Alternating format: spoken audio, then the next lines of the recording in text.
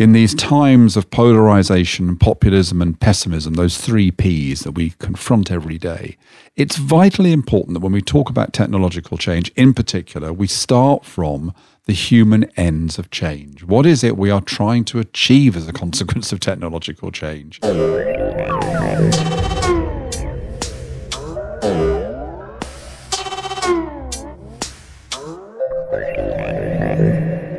Hello and welcome to the Exponential View podcast. I'm Azeem Azhar, the creator of the Exponential View and your host today.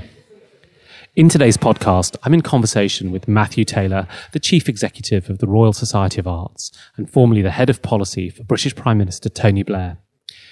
Matthew and I talk about the well-being economy in the age of technology and how we'll get there. But before we get to the conversation, let me tell you about Exponential View. It's my way of explaining how the world is changing under the force of technology. The podcast, these conversations with some brilliant minds, is one avenue. The other is through my free newsletter, a wonder missive which lands in your inbox every Sunday. If you haven't subscribed, you can find it at www.exponentialview.co. That is www.exponentialview.co. In today's conversation with Matthew Taylor, we explore the well-being economy and what it means in an age of technology. Matthew argues that the narrow focus of the economy on economic growth, supported by an unstoppable train of complex technology, might lose widespread popular support and result in a backlash. The rise of populist leaders in many countries being early evidence for this. He proposes instead a well-being economy, one which emphasizes human flourishing in many dimensions, and we explore via some fascinating segues how we might get there. As always, please find a moment to like this podcast on iTunes and share it on social media. It really helps us to reach new audiences. Well, I'm delighted to have with me as my next guest, Matthew Taylor, who's the Chief Executive of the RSA, the Royal Society of Arts. Matthew, thank you for inviting me into this wonderful building and being on the podcast. It's a pleasure. And in fact, the building will be even more wonderful because in 2 days' time, we're reopening our underground floors, and they're going to be absolutely lovely. So it'll go from being an amazing building to being a fantastically amazing building. A lot of our listeners are not based in the UK. Could you just say something about the RSA? So the RSA's full name is the Royal Society of the Encouragement of Arts, Manufactures and Commerce. Is a 270-year-old think tank, born in the Enlightenment, and our current strapline is 21st century Enlightenment.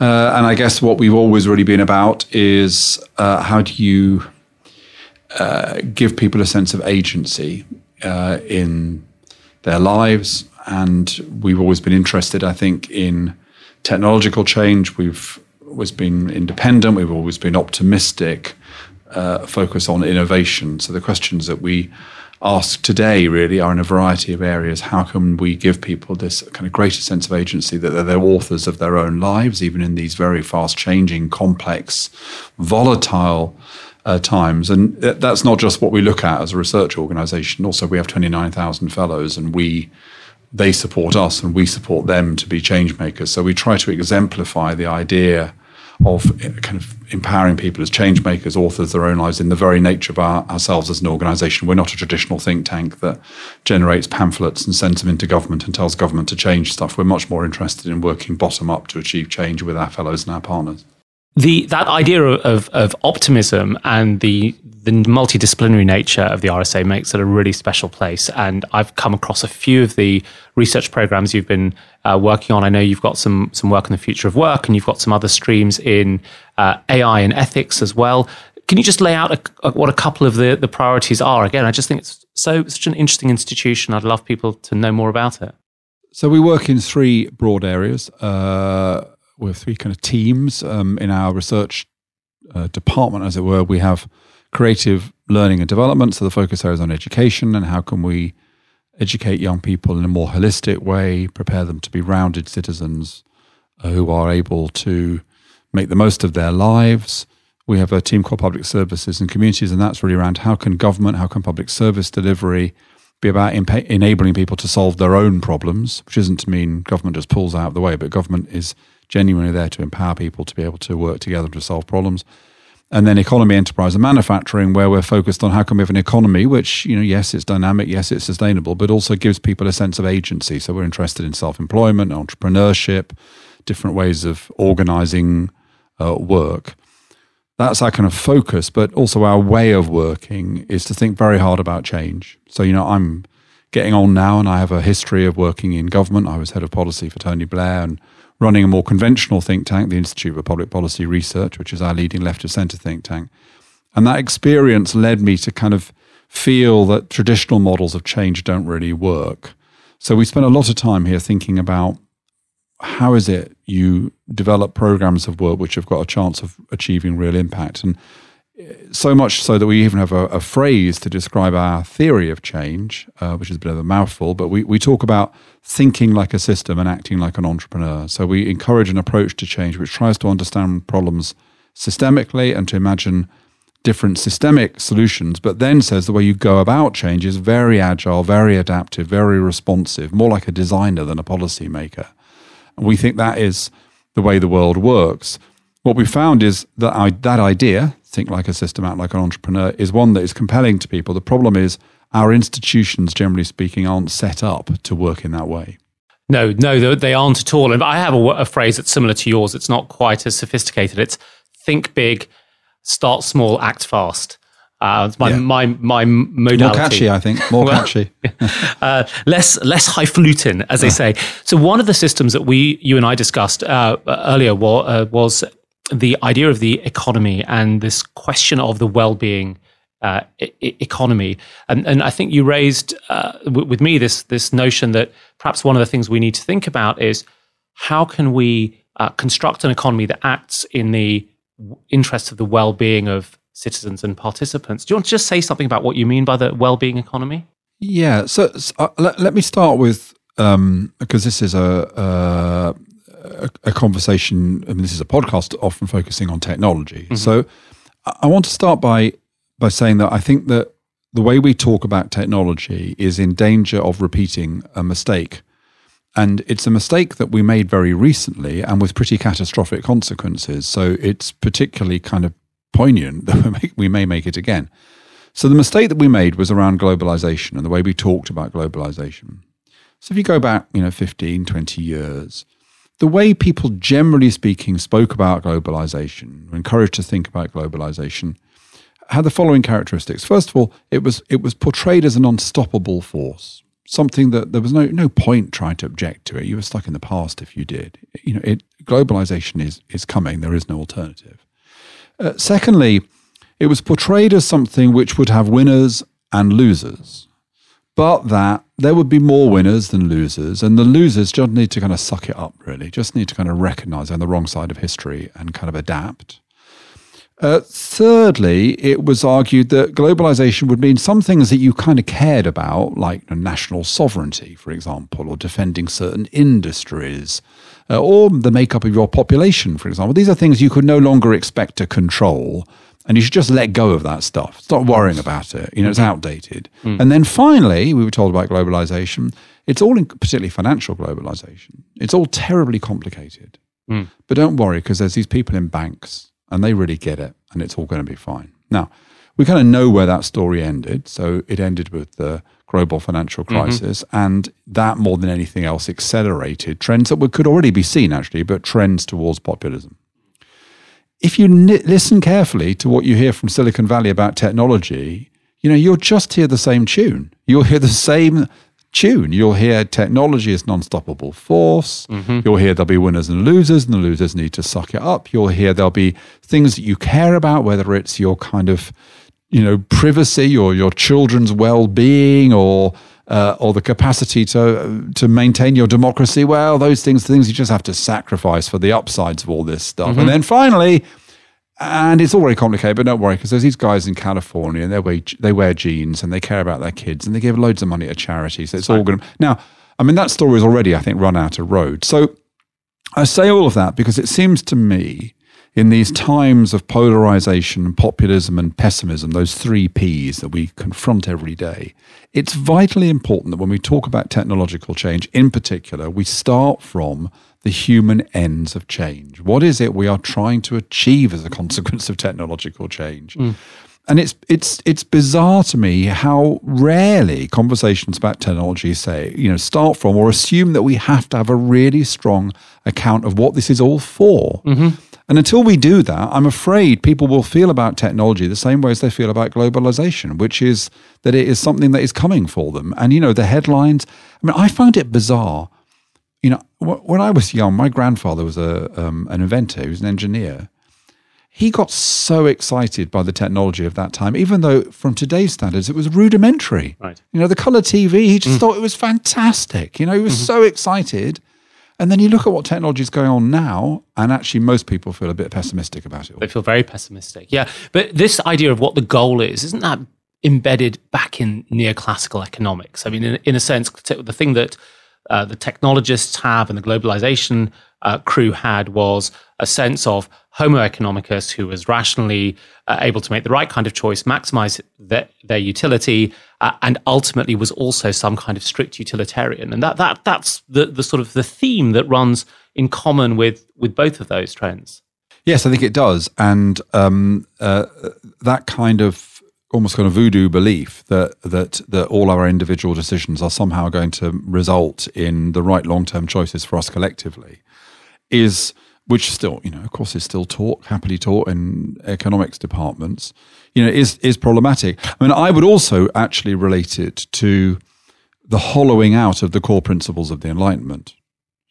So the core principles of the Enlightenment, I would say, following from the French historian and philosopher Todorov, are universalism, which is some notion of kind of social justice and inclusion, autonomy, which is some notion of freedom, and humanism, which is some idea of progress. The Enlightenment idea that progress is really about what human beings want to achieve. It's not what gods might ordain. Right. And also that we should measure progress primarily in human fulfillment, in the fact that human beings are happier. So from that you get utilitarianism. Now, I think those three big ideas, which we might more commonly talk about as equality or justice, freedom, and progress, I think all of those ideas have become hollowed out in various ways. So, we have come to understand freedom very much as just consumer choice, rather than a much deeper account of freedom. Because actually, when you think about what it is to be free, unless you have autonomy, self-control, self-discipline, you're not really truly free. I think similarly that notions of justice too often get reduced to the mere metrics of inequality. And important though those are, actually really important in justice is respect, mutual respect, getting on with people different to yourselves, which is something we're not doing terribly well at the moment. That's right. And then humanism, that notion of progress, has been hollowed out into kind of rising GDP rather than a deeper account of what human advance might be. Right, absolutely. And so this idea that consumer choice leads to happiness, you can turn the mirror on that and look at the work of Barry Schwartz, I guess, in The Paradox of Choice, or Avner Offer, who's a historian. Yeah, absolutely, absolutely brilliant. His idea of commitment devices, those things which we built to protect ourselves from the fact that our short-term choices are often wrong, is a brilliant idea. I use that idea all the time. Yeah, absolutely. And he has this fantastic phrase, which was from his book in 2006. I'm going to paraphrase it now. He says, the only commodity that we actually have in control that matters is attention. And what's fascinating is that book was written and would have gone to press about the same time that a young Mark Zuckerberg was creating Facebook. Yes. And now, 12 years later, the tech industry is sort of turning itself back and saying, well, the attention economy, perhaps it doesn't really work for us. And it highlights, I think, the observation you made about technology and globalization, which is that we could be running the same record again. The frustrating thing for someone like me who sits near the tech industry is lots of quite smart people who are not involved in technology have actually already written about, thought about, and articulated some of these issues.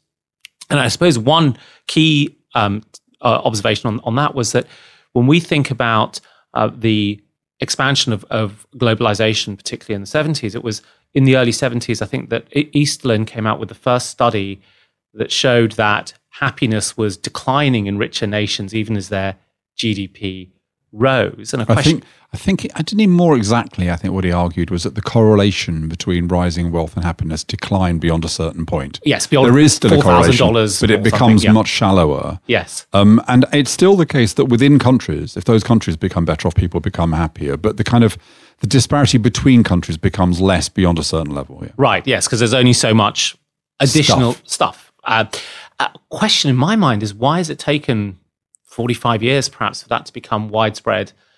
Part of the policy that we pursue within our economies? Well, I think it comes down to a distinction which I invariably have to explain to the brilliant young people who come and work at the RSA, which is the distinction between an idea and a solution.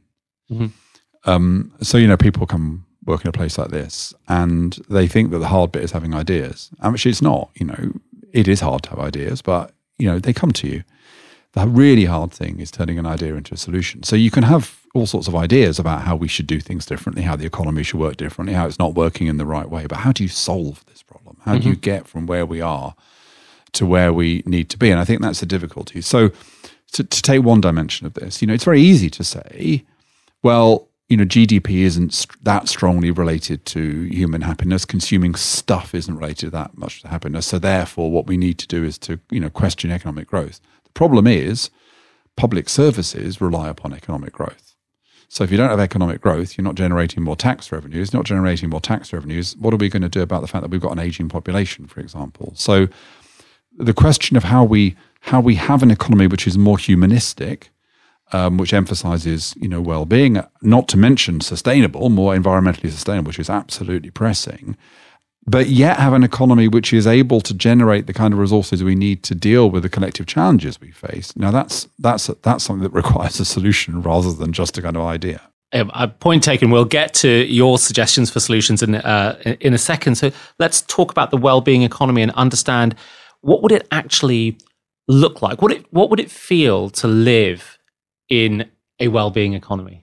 Well, I think the starting point would be this. That we would look at various activities that we undertake where we don't currently really prize well-being very highly. We see it as a kind of epiphenomenon, not really central to it. Right. The one that I've talked about most is work, of course. So I did a piece of work for Theresa May a couple of years ago. That work had lots and lots of recommendations. I'm still waiting for the government to respond fully to those. But the critical idea in that report was and it's in its title. It was called Good Work. And what I argued was that we needed to take quality of work as seriously as we've traditionally taken quantity of work. So one very strong example of a well-being economy would be an economy which says that whilst recognizing that people's experience of work and what they want from work is subjective, that what you want from a pizza delivery round when you're on your summer holidays from university is different from what you might want if you're talking about your kind of lifetime career. But whilst recognizing that we should want every job to be a job which gives people the possibility of a sense of fulfillment and a sense of personal growth. Now, we're a long way away from that. Now, what I think is encouraging is that since I published that report, the idea of good work really seems to have struck a chord. The government's invited me to be on their Industrial Strategy Council as a kind of good work person, so they've connected it to the goal of improving our productivity. So I think there is a kind of recognition that if you want to recruit and retain and motivate people on the one hand, and if you want to treat people just decently, we do need to think about quality of work, and we know what the metrics of quality of work. So moving away from a kind of view that says what happens at work is that you get paid to do whatever stuff you're told to do, regardless of whether or not you like it, you think it's got any purpose, there's any dignity. That would be a major step forward. And I think that debate is shifting. I really do. Yeah.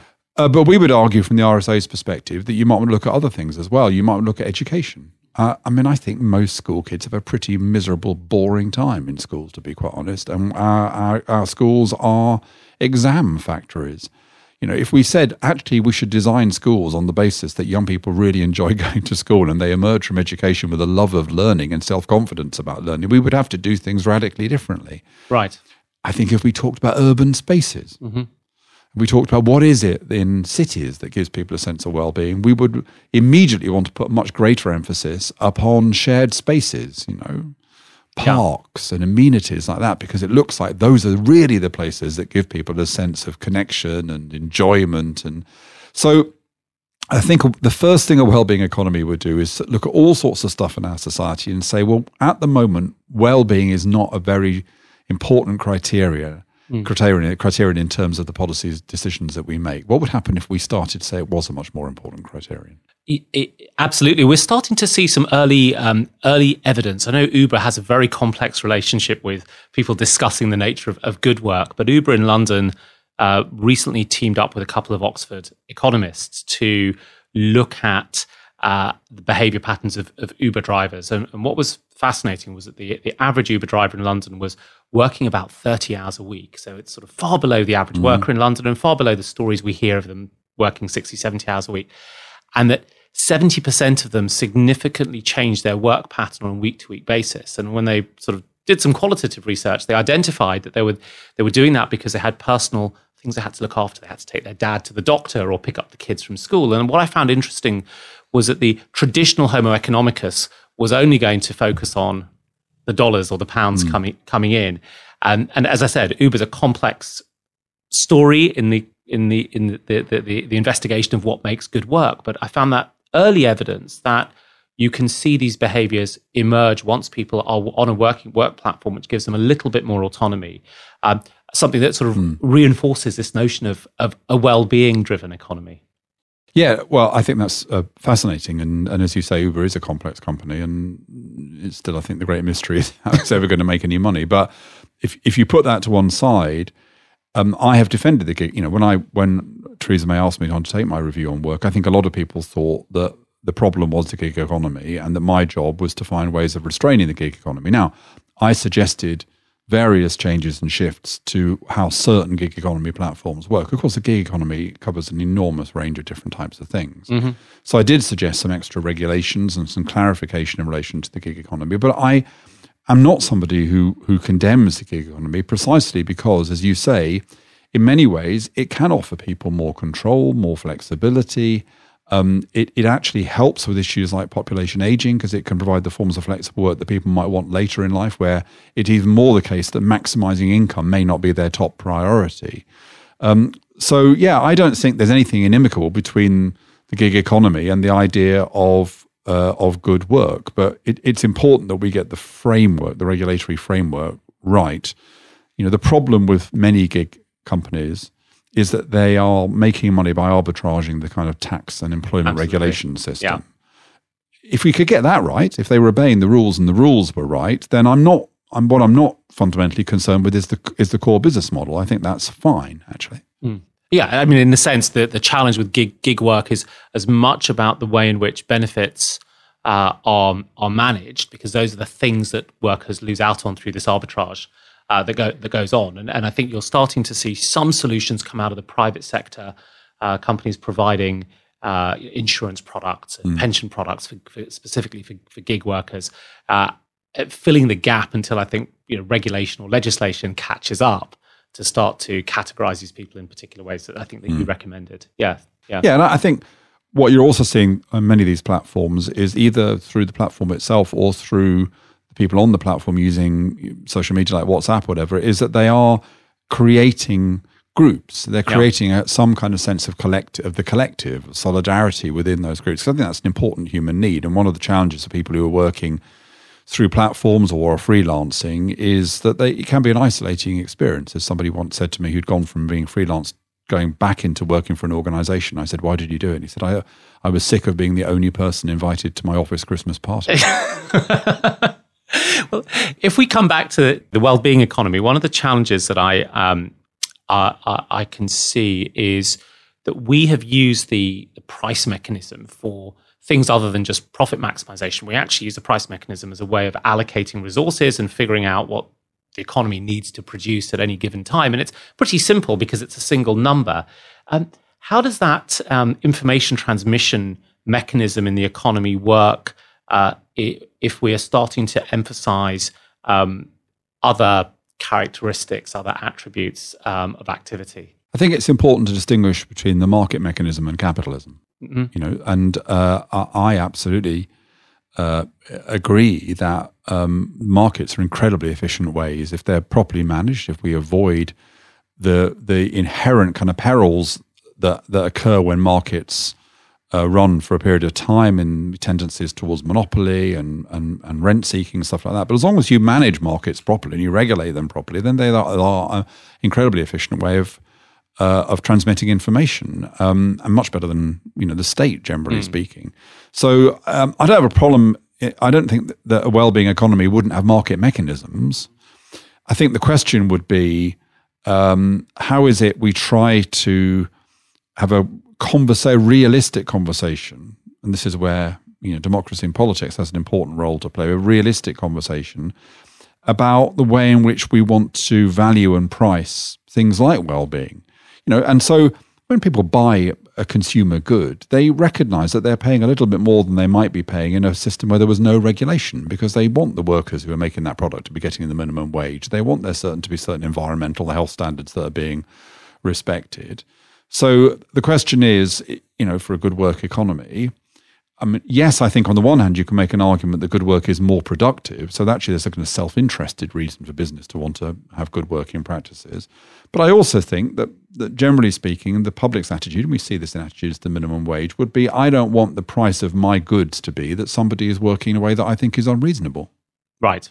And but what you're pointing out is that certain rules, regulations, laws need to change, and that requires a sort of political will.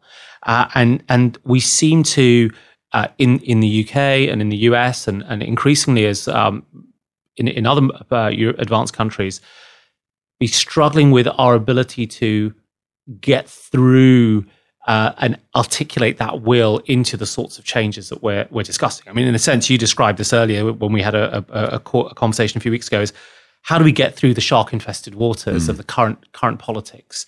And I'm curious about how you think we do that. Yeah, so I think it's a mixture of things which might sound rather different. So on the one hand, I think we need to renew people's optimism.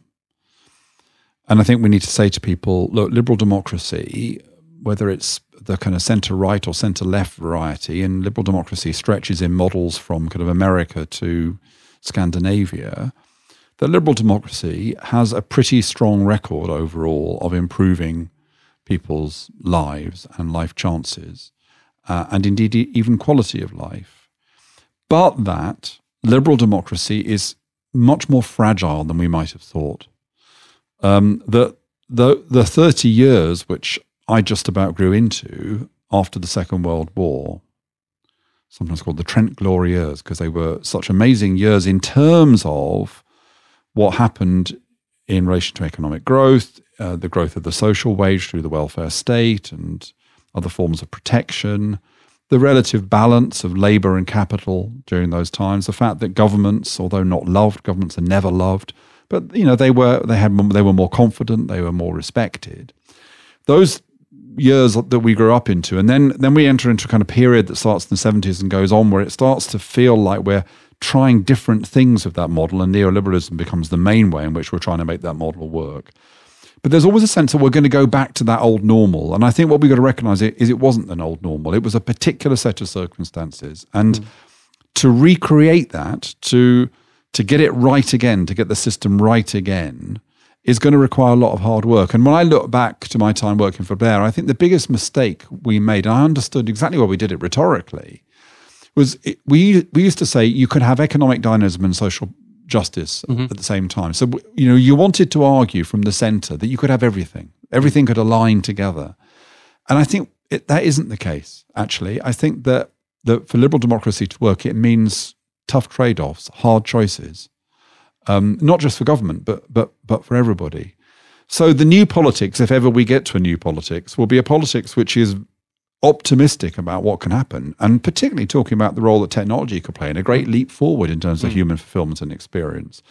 But that recognizes that creating this, but to have the system, and we know what that system is, it is liberal democracy, but to have the system that can deliver those benefits for us is going to require us to be more vigilant, more realistic, more patient than politicians have encouraged us to be for a very long time. there seems to be a really difficult bridge to cross, though, which is that the society is getting more complex and the problems are getting more technical. And so on the one hand, you need more technical expertise and you need to have people who can be responsible for those outcomes. I'm using a phrase that I read in David Runciman's recent book. But voters may want people who are responsive towards them. And I think what we're seeing, certainly within populist movements, is those who are being elected are people who are responsive to the emotions and the mood, and they're very distinct in their capabilities to run the technocracy that's required to actually figure our way through these problems. How do we actually close that gap? Are we looking for somebody who can capture both of the attributes of sort of personality, charm, motivation, and technical expertise, or do we need some other sort of bridging mechanism? Yeah, so this is a question that I think about a great deal. I think about it even more than the form of West Bromwich Albion, which is saying something, because that's normally the thing that obsesses me. I think in a way that we somehow need to have a conversation which is at one at the same time about even bigger stuff than we normally talk about, but then at the other extreme is also about some of the nuts and bolts that we don't talk about enough. So what I mean by this is that there's a lot of our conversation about what's going on. You read, Dave Runciman's book or Yasha Monk's book about what's wrong with liberal democracy. In a sense, what they're talking about is the system, the economic system, the social system, the political system, democratic systems. We look at the kind of system. And I want to say that I think there's a couple of other things going on here. I want to say that I think one of the things that's going on, and I think that you see in the newer books in this space, Francis Fukuyama's book on identity, Will Davis's book on nervous states, you see a bit of this, is that some of this is about the human condition, actually. Some of what's going wrong in the world right now is that we aren't, in a way, being realistic about how it is we have to live our lives in the 21st century. It's almost as if we're kind of people in the therapist's couch who feel angry and resentful and have to go through that process you go through in a kind of psychoanalytic process of coming to terms with the reality of life. Freud talked about replacing hysterical neurosis with everyday melancholy. In a sense, it's kind of understanding the way life is and the responsibilities that we have to take if it's going to work. We don't really have that kind of conversation. And then at the other extreme, we don't have conversations about the fact that the system is just dysfunctional in very simple ways. So I've argued very strongly, for example, for more use of deliberative democracy. That is to say, democracy which engages ordinary citizens and uses them to help make decisions. So I think I want to say, let's try to repair the things about the system which are just currently basically not working, which means we need an agenda about democratic reform and renewal so that our democracy is a bit more fit for purpose. And let's also try to have a conversation which is about, as it were, the deep challenges of living in the 21st century. So let me just very quickly explain what I mean, because that might sound terribly abstract. So just to give, this is an unbelievably huge generalization. But as someone said to me, don't knock generalizations, they're more important than sex. And I said, this is ridiculous. And they said, have you ever been a week without a generalization? So it's a fair point. So to generalize at the most huge level, if you think about human history, we evolved and developed overwhelmingly in communities where we only knew people like ourselves. What we want to get to is a world where we are very happy, in a diverse world where we're constantly rubbing shoulders with people different to ourselves. Where are we now? Embedded in the kind of identity politics, just completely unable to kind of deal with the diversity of human people and their attitudes and their lifestyles and their cultures. So the transition is from homogeneous communities to diverse communities, but we're stuck in this middle place. Similarly, you might argue we're moving from a hierarchical world, which has existed for kind of thousands of years, really, from a world where we were governed to a world where we might want to be governing ourselves. Where are we now? We are unwilling to be governed, but unable to govern ourselves. We're stuck in this middle ground, resentful of politicians, but often demanding of them things that are impossible to have. As Ben Page, our leading pollster, says, the British people, what they want is very simple. They want Swedish welfare on American taxes. Right. And then thirdly and finally, we're going from almost all of human existence in a time of scarcity to hopefully a time when what we focus on is quality of life and fulfillment. Where are we in the middle? We're in the middle with the kind of diseases of affluence, unable to cope with choice, consuming all this stuff and not getting anything out of it. So you could argue that humanity is in this kind of transition point.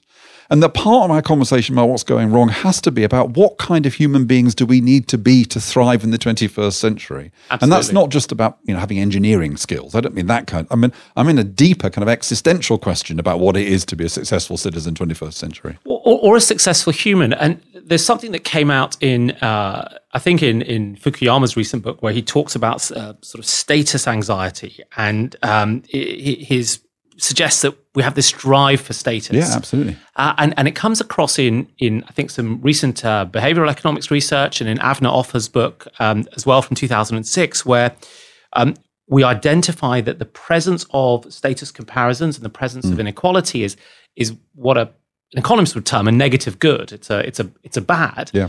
And I think one of the challenges with the vision that you paint is, how do we train ourselves to overcome the inevitable inequalities and status inequalities that would emerge in a society, and that would then potentially construct a status competition that perhaps gets us back to where we are today? So I think that's absolutely right. And the way I'd explain it is this. I'm writing a book which is broadly based upon a school of thought called cultural theory, which is a really unhelpful name, but it's also got even more unhelpful name. Sometimes it's called neo-Durkheimian institutional theory, and sometimes it's called the theory of plural rationality. It's all broadly based on the work of Mary Douglas, and I'm trying to simplify it and make it accessible. And basically what this theory argues is that there are four fundamental ways in which we think about the world and in which we approach change.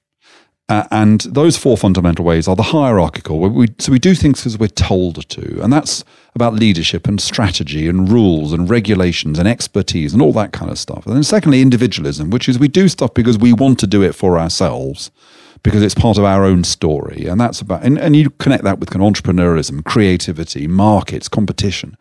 And then thirdly is solidarity, which is we do things because we're part of a tribe. We do things because people like us do that kind of thing. And that's really about responsibility, but it's also about kind of tribalism.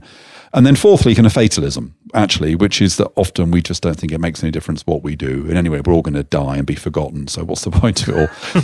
Now, I think that one of the problems of what's gone with liberalism in the last 30 years is it's been all about hierarchy and individualism. The basic deal, and this is the kind of Washington consensus, is that what you need is a government which holds the ring so that markets can flourish. And what you forget in that is this solidaristic element. Now, solidarity, it turns out, has got a left-wing bit and a right-wing bit, or I'm being, traditionally. So part of solidarity is about social justice, social inclusion and fairness. So the left's happy to talk about that. So the left says the problem is inequality, right? But the other half of solidarity is tribe and belonging. And that is the kind of right agenda, which is nationality or social cohesion or tribe belonging, and sometimes in malign forms, kind of racism. Now, what's happened is that if you look at what's going on in the world, the left says the problem's all about inequality, and the right says the problem's all about belonging. They're both talking about two sides of the same thing, actually, in my view. They're both talking about two sides of this kind of solidaristic urge we've got. And I think you're absolutely right in saying that the challenge for us is, how do we meet our solidaristic yearning? How is it we meet our yearning? And Fukuyama gets this right in his book. On the one hand, to that sense that we should all be equal, that we should all have equal dignity, that notion of identity. But how do we reconcile that with the sense we also want to be in a tribe, and that tribe is our tribe, and we will tend to think it's the best tribe or the most oppressed tribe, or sometimes both the most oppressed and the best tribe. That is exactly the kind of existential question we've got to grapple with. And if you look at, Trump and many of the populists, they speak entirely to the solidarity. They say it's not fair, and the reason it's not fair is because your tribe's being screwed by that tribe. And liberals have no answer to that. They don't. Now, we've trodden onto the area of identity politics, which is my wife's academic expertise rather than mine. So I'm going to sneak a technology question into that, though, which is that one of the things that we can do with technology is we can identify tribes much more effectively, and we can carve ourselves off into tribes. There's this function that network scientists call, which is an attribute called homophily. Yep.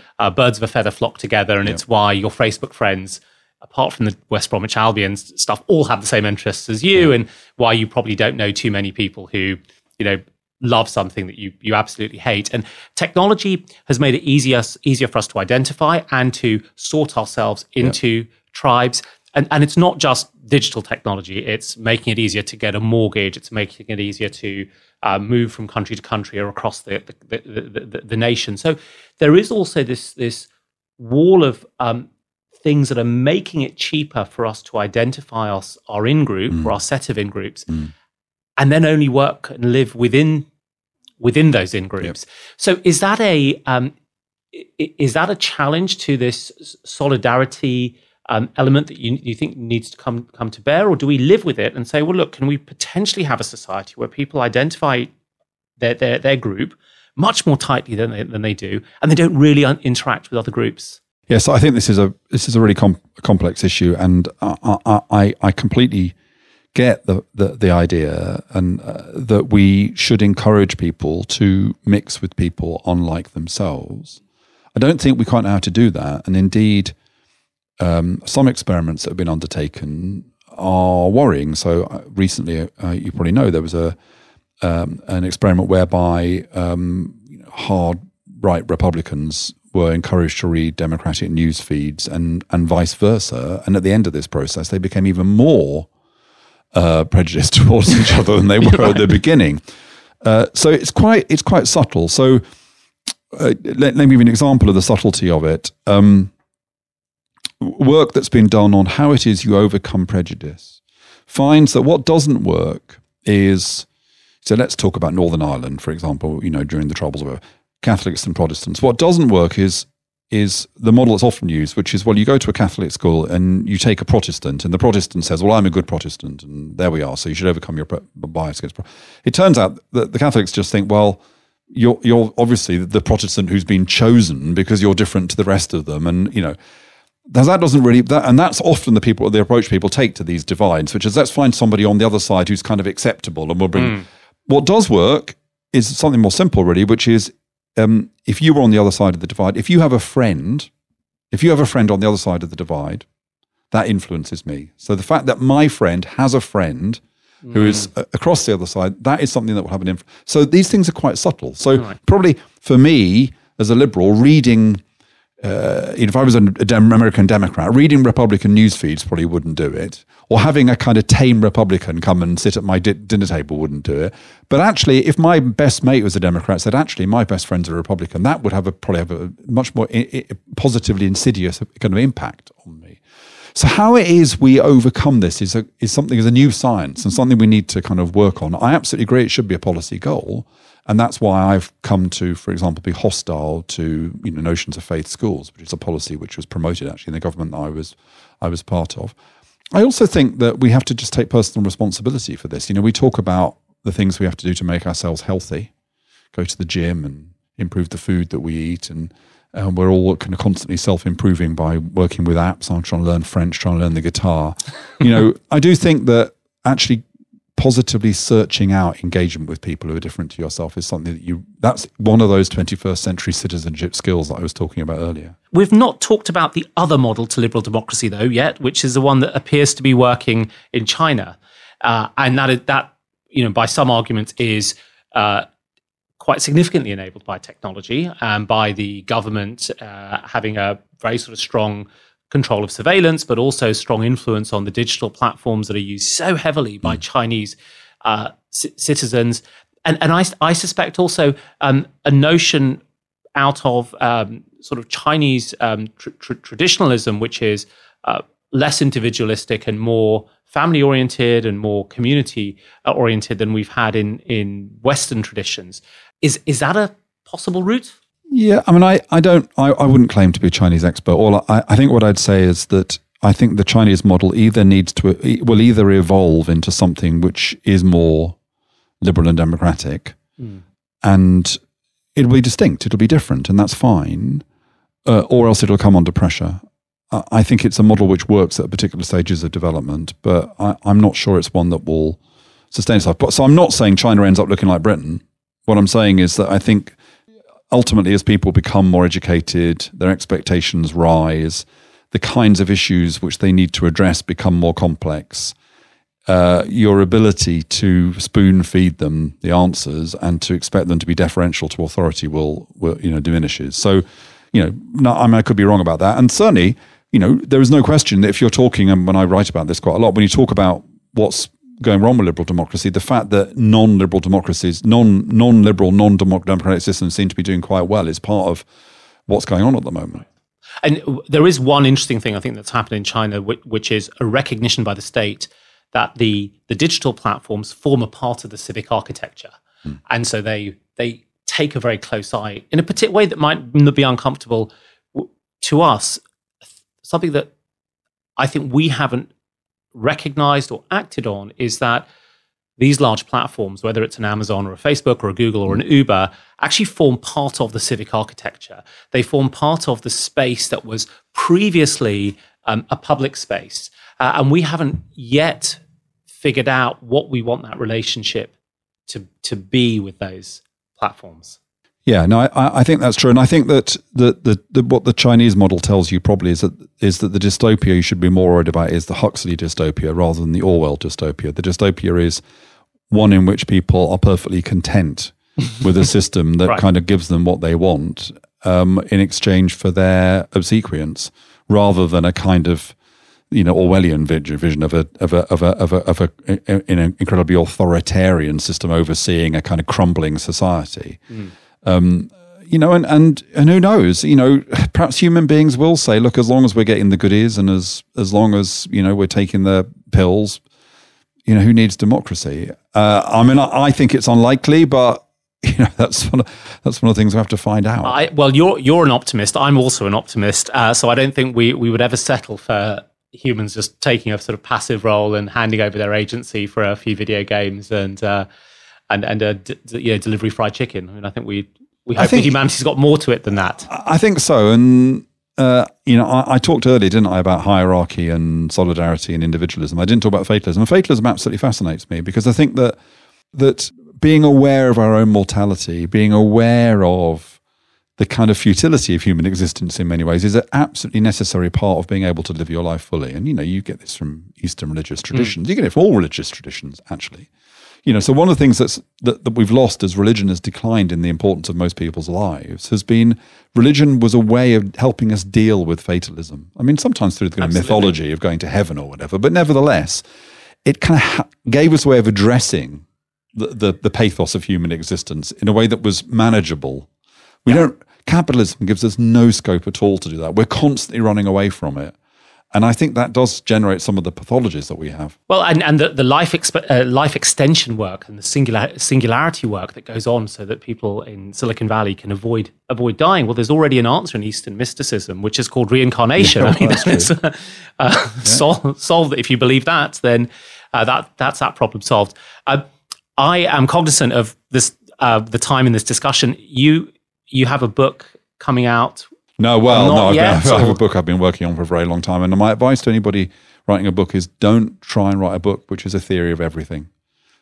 Start with a history of Victorian fireplaces. It's much easier. So I made the mistake of trying to write a book about the very nature of kind of social change around this idea of these kind of basic ways in which we think about the world. And it proves to be a kind of bottomless pit. So I'm on my kind of 15th version, and who knows, one day it might emerge. Well, when it emerges, it will be a beautiful butterfly, I'm sure. Matthew Taylor, thank you very much. I've loved it. Cheers. Azeem here. Well, as we heard, Matthew's new book isn't quite ready for the presses yet, but you can keep up with him on Twitter. He's at RSA Matthew. I'll be back next week with another great conversation. And remember, it really helps us to reach new audiences and helps us continue to improve the quality of debate around technology when you share this podcast. So please take a moment to share it with your friends or recommend it. Thank you very much. Bye-bye.